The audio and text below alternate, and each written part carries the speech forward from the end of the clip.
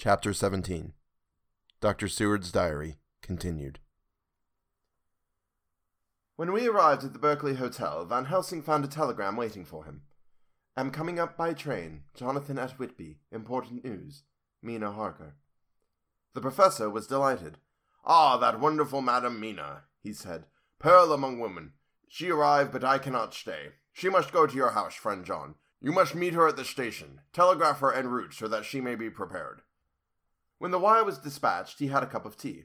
Over it, he told me of a diary kept by Jonathan Harker when abroad, and gave me a typewritten copy of it, as also of Mrs. Harker's diary at Whitby.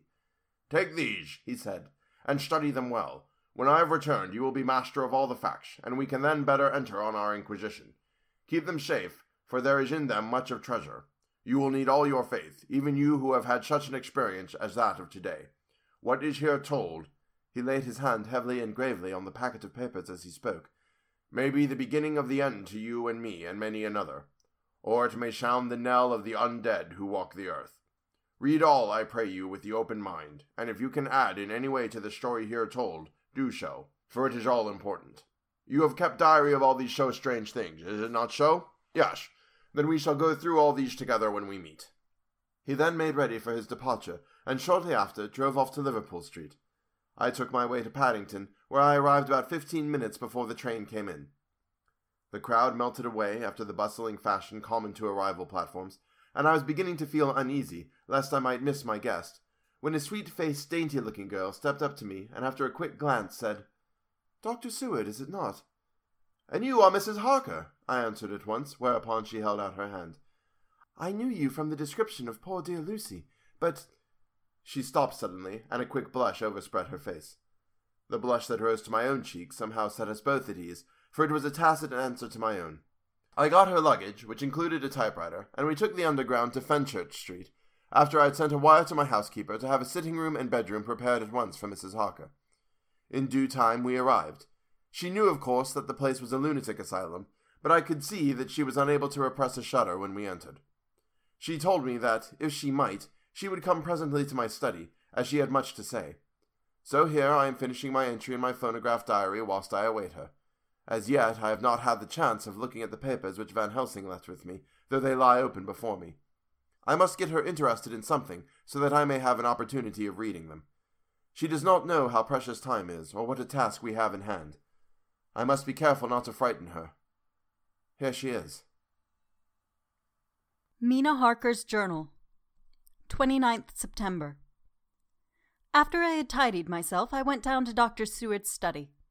At the door I paused a moment, for I thought I heard him talking with someone. As, however, he had pressed me to be quick, I knocked at the door, and, on his calling out, "Come in," I entered. To my intense surprise, there was no one with him. He was quite alone, and on the table opposite him was what I knew at once from the description to be a phonograph. I had never seen one, and was much interested. "I hope I did not keep you waiting," I said. "But I stayed at the door as I heard you talking and thought there was someone with you." "Oh," he replied with a smile, "I was only entering my diary." "Your diary?" I asked him in surprise. "Yes," he answered. "I keep it in this." As he spoke, he laid his hand on the phonograph. I felt quite excited over it and blurted out, "Why, this beats even shorthand. May I hear it say something?" "Certainly," he replied with alacrity, and stood up to put it in train for speaking. Then he paused, and a troubled look overspread his face. "The fact is," he began awkwardly, "I only keep my diary in it, and as it is entirely, almost entirely, about my cases, it may be awkward. That is, I mean—" He stopped, and I tried to help him out of his embarrassment. "You helped to attend dear Lucy at the end. Let me hear how she died. For all that I know of her, I shall be very grateful. She was very, very dear to me." To my surprise, he answered with a horror-struck look in his face, "Tell you of her death? Not for the wide world." "Why not?" I asked, for some grave, terrible feeling was coming over me. Again he paused, and I could see that he was trying to invent an excuse. At length he stammered out, "You see, I do not know how to pick out any particular part of the diary." Even while he was speaking, an idea dawned upon him, and he said with unconscious simplicity, in a different voice, and with the naivete of a child, "That's quite true, upon my honor, honest Injun." I could not but smile, at which he grimaced. "I gave myself away that time," he said. "But do you know that although I have kept the diary for months past, it never once struck me how I was going to find any particular part of it in case I wanted to look it up?" By this time my mind was made up that the diary of a doctor who attended Lucy might have something to add to the sum of our knowledge of that terrible being, and I said boldly, "Then, Dr. Seward, you had better let me copy it out for you on my typewriter." He grew to a positively deathly pallor as he said, "No, no, no, for all the world I wouldn't let you know that terrible story." Then it was terrible. My intuition was right. For a moment I thought, and as my eyes ranged the room, unconsciously looking for something or some opportunity to aid me, they lit on a great batch of typewriting on the table. His eyes caught the look in mine, and without his thinking followed their direction. As they saw the parcel, he realized my meaning. "You do not know me," I said. "When you have read those papers, my own diary, and my husband's also, which I have typed, you will know me better. I have not faltered in giving every thought of my own heart in this cause. But of course you do not know me yet, and I must not expect you to trust me so far." He is certainly a man of noble nature. Poor dear Lucy was right about him. He stood up and opened a large drawer, in which were arranged in order a number of hollow cylinders of metal, covered with dark wax, and he said, "You are quite right. I did not trust you because I did not know you. But I know you now, and let me say that I should have known you long ago. I know that Lucy told you of me. She told me of you, too. May I make the only atonement in my power? Take the cylinders, and hear them. The first half-dozen of them are personal to me, and they will not horrify you. Then you will know me better. Dinner will by then be ready. In the meantime, I shall read over some of these documents, and shall be better able to understand certain things." He carried the phonograph himself up to my sitting room and adjusted it for me. "Now I shall learn something pleasant, I am sure, for it will tell me the other side of a true love episode of which I know one side already." Dr. Seward's Diary, 29th September. I was so absorbed in that wonderful diary of Jonathan Harker and that other of his wife that I let the time run on without thinking. Mrs. Harker was not down when the maid came to announce dinner, so I said, "She is possibly tired. Let dinner wait an hour." And I went on with my work. I had just finished Mrs. Harker's diary when she came in. She looked sweetly pretty, but very sad, and her eyes were flushed with crying. This somehow moved me much. Of late I had had cause for tears, God knows, but the relief of them was denied me. And now the sight of those sweet eyes, brightened with recent tears, went straight to my heart. So I said, as gently as I could, "I greatly fear I have distressed you." "Oh no, not distressed me," she replied, "but I have been more touched than I can say by your grief. That is a wonderful machine, but it is cruelly true. It told me in its very tones the anguish of your heart. It was like a soul crying out to Almighty God. No one must hear them spoken ever again. See, I have tried to be useful. I have copied out the words on my typewriter, and none other need now hear your heartbeat as I did." "No one need ever know, shall ever know," I said in a low voice. She laid her hand on mine and said very gravely, "Ah, but they must." "Must? But why?" I asked. "Because it is a part of the terrible story, a part of poor dear Lucy's death, and all that led to it. Because in the struggle which we have before us to rid the earth of this terrible monster, we must have all the knowledge and all the help which we can get. I think that the cylinders which you gave me contained more than you intended me to know, but I can see that there are in your record many lights to this dark mystery. You will let me help, will you not? I know all up to a certain point, and I see already, though your diary only took me to 7 September, how poor Lucy was beset, and how her terrible doom was being wrought out. Jonathan and I have been working day and night since Professor Van Helsing saw us. He has gone to Whitby to get more information, and he will be here tomorrow to help us. We need have no secrets amongst us. Working together and with absolute trust, we can surely be stronger than if some of us were in the dark." She looked at me so appealingly, and at the same time manifested such courage and resolution in her bearing, that I gave in at once to her wishes. "You shall," I said, "do as you like in the matter. God forgive me if I do wrong.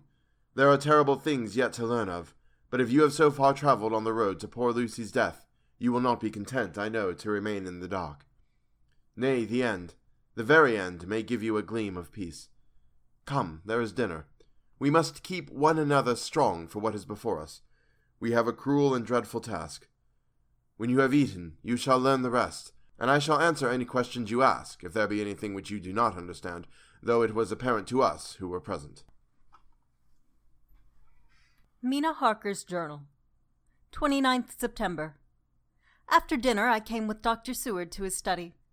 He brought back the phonograph from my room, and I took a chair and arranged the phonograph so that I could touch it without getting up, and showed me how to stop it in case I should want to pause.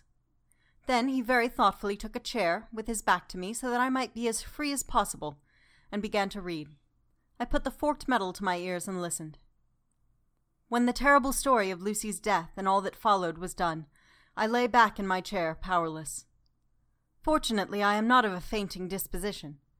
When Dr. Seward saw me, he jumped up with a horrified exclamation, and hurriedly taking a case bottle from the cupboard, gave me some brandy, which in a few minutes somewhat restored me. My brain was all in a whirl, and only that there came through all the multitude of horrors the holy ray of light that my dear Lucy was at last at peace. I do not think I could have borne it without making a scene. It is all so wild and mysterious and strange that if I had not known Jonathan's experience in Transylvania, I could not have believed. As it was, I didn't know what to believe, and so got out of my difficulty by attending to something else. I took the cover off of my typewriter and said to Dr. Seward, "Let me write this all out now. We must be ready for Dr. Van Helsing when he comes. I have sent a telegram to Jonathan to come on here when he arrives in London from Whitby. In this matter, dates are everything, and I think that if we get all of our material ready, and have every item put in chronological order, we shall have done much. You tell me that Lord Godalming and Mr. Morris are coming too. Let us be able to tell them when they come." He accordingly set the phonograph at a slow pace, and I began to typewrite from the beginning of the 7th cylinder. I used manifold, and so took 3 copies of the diary, just as I had done with the rest. It was late when I got through, but Dr. Seward went about his work of going his rounds of the patients. When he had finished, he came back and sat near me, reading so that I did not feel too lonely whilst I worked. How good and thoughtful he is. The world seems full of good men, even if there are monsters in it. Before I left him, I remembered what Jonathan put in his diary of the professor's perturbation at reading something in an evening paper at the station at Exeter. So, seeing that Dr. Seward keeps his newspapers, I borrowed the files of the Westminster Gazette and the Pall Mall Gazette and took them to my room. I remember how much the Daily Graph and the Whitby Gazette, of which I had made cuttings, had helped us to understand the terrible events at Whitby when Count Dracula landed. So I shall look through the evening papers since then, and perhaps I shall get some new light. I am not sleepy, and the work will help to keep me quiet. Dr. Seward's Diary, 30th September. Mr. Harker arrived at 9 o'clock. He had got his wife's wire just before starting. He is uncommonly clever, if one can judge from his face, and full of energy. If this journal be true, and judging by one's own wonderful experiences it must be, he is also a man of great nerve. That going down to the vault a second time was a remarkable piece of daring. After reading his account of it, I was prepared to meet a good specimen of manhood, but hardly the quiet, businesslike gentleman who came here today. Later. After lunch, Harker and his wife went back to their own room, and as I passed a while ago, I heard the click of the typewriter. They are hard at it. Mrs. Harker says they are knitting together in chronological order every scrap of evidence they have. Harker has got the letters between the consignee of the boxes at Whitby and the carriers in London who took charge of them. He is now reading his wife's typescript of my diary. I wonder what they make out of it. Here it is. Strange that it never struck me that the very next house might be the Count's hiding place. Goodness knows that we had enough clues from the conduct of the patient Renfield. The bundle of letters relating to the purchase of the house were with the typescript. Oh, if we had only had them earlier, we might have saved poor Lucy. Stop. That way madness lies. Harker has gone back and is again collating his material. He says that by dinner time they will be able to show a whole connective narrative. He thinks that in the meantime I should see Renfield, as hitherto he has been a sort of index to the coming and going of the Count. I hardly see this yet, but when I get at the dates I suppose I shall. What a good thing that Mrs. Harker put my cylinders into type. We never could have found the dates otherwise. I found Renfield sitting placidly in his room with his hands folded, smiling benignly. At the moment he seemed as sane as anyone I ever saw. I sat down and talked with him on a lot of subjects, all of which he treated naturally. He then of his own accord spoke of going home. a subject he has never mentioned to my knowledge during his sojourn here. In fact, he spoke quite confidently of getting his discharge at once. I believe that, had I not had the chat with Harker and read the letters and the dates of his outbursts, I should have been prepared to sign for him after a brief time of observation. As it is, I am darkly suspicious. All those outbreaks were in some way linked with the proximity of the Count. What then does this absolute content mean? Can it be that his instinct is satisfied as to the vampire's ultimate triumph? Stay. He is himself zoophagous, and in his wild ravings outside the chapel door of the deserted house he always spoke of Master. This all seems confirmation of our idea. However, after a while I came away. My friend is just a little too sane at present to make it safe to probe him too deep with questions. He might begin to think, and then... So I came away. I mistrust these quiet moods of his, so I have given the attendant a hint to look closely after him, and to have a straight waistcoat ready in case of need. Jonathan Harker's Journal, 29th September, in train to London. When I received Mr. Billington's courteous message that he would give me any information in his power, I thought it best to go down to Whitby and make, on the spot, such inquiries as I wanted. It was now my object to trace that horrid cargo of the Count's to its place in London. Later, we may be able to deal with it. Billington Jr., a nice lad, met me at the station and brought me to his father's house, where they had decided that I must stay the night. They are hospitable, with true Yorkshire hospitality. Give a guest everything and leave him free to do as he likes. They all knew that I was busy and that my stay was short, and Mr. Billington had ready in his office all the papers concerning the consignment of boxes. It gave me almost a turn to see again one of the letters which I had seen on the Count's table before I knew of his diabolical plans. Everything had been carefully thought out and done systematically and with precision.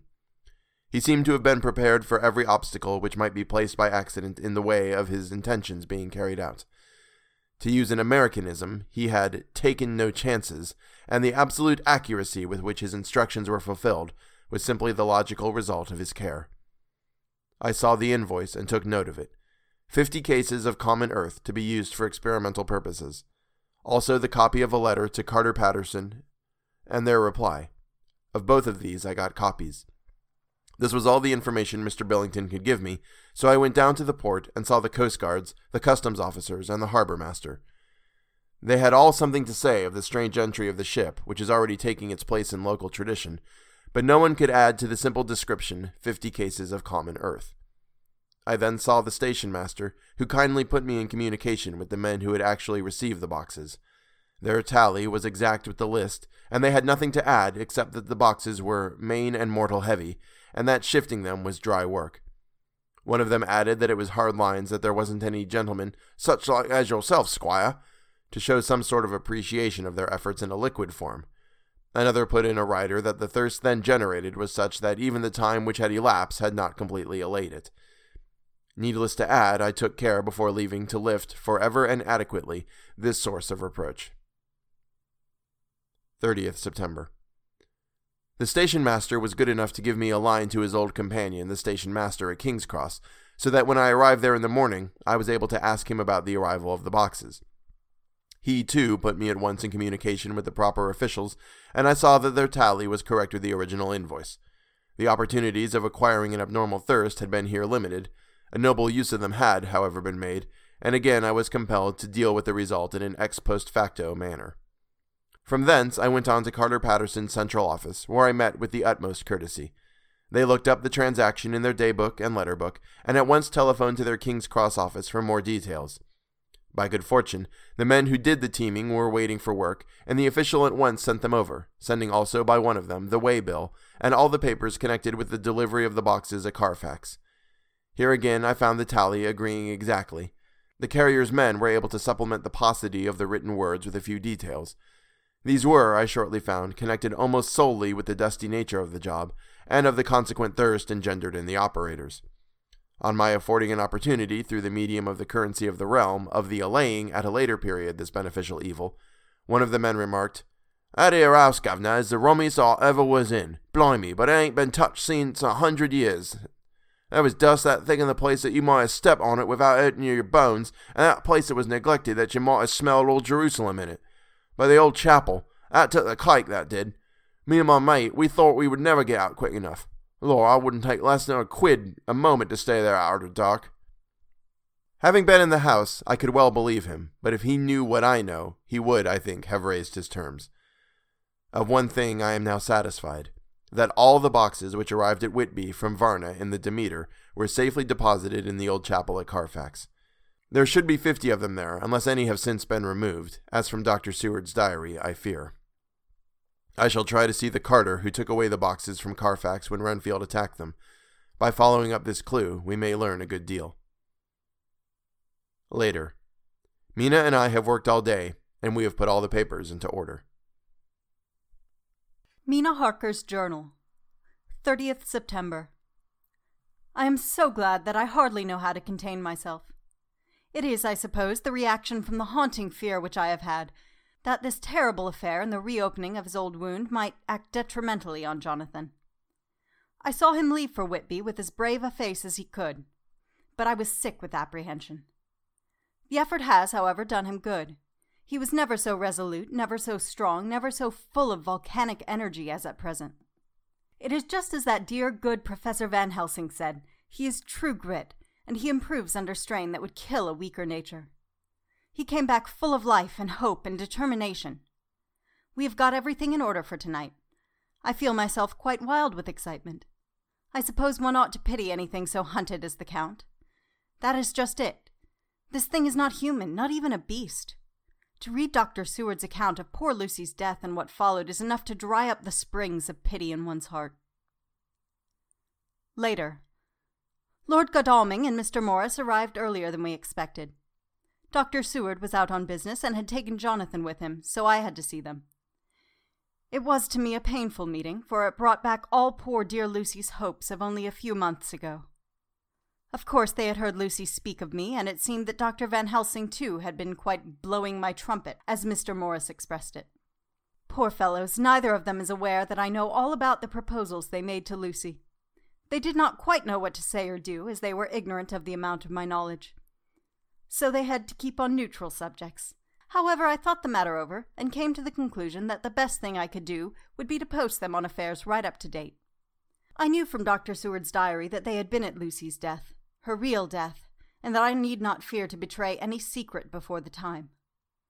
So I told them, as well as I could, that I had read all the papers and diaries, and that my husband and I, having typewritten them, had just finished putting them in order.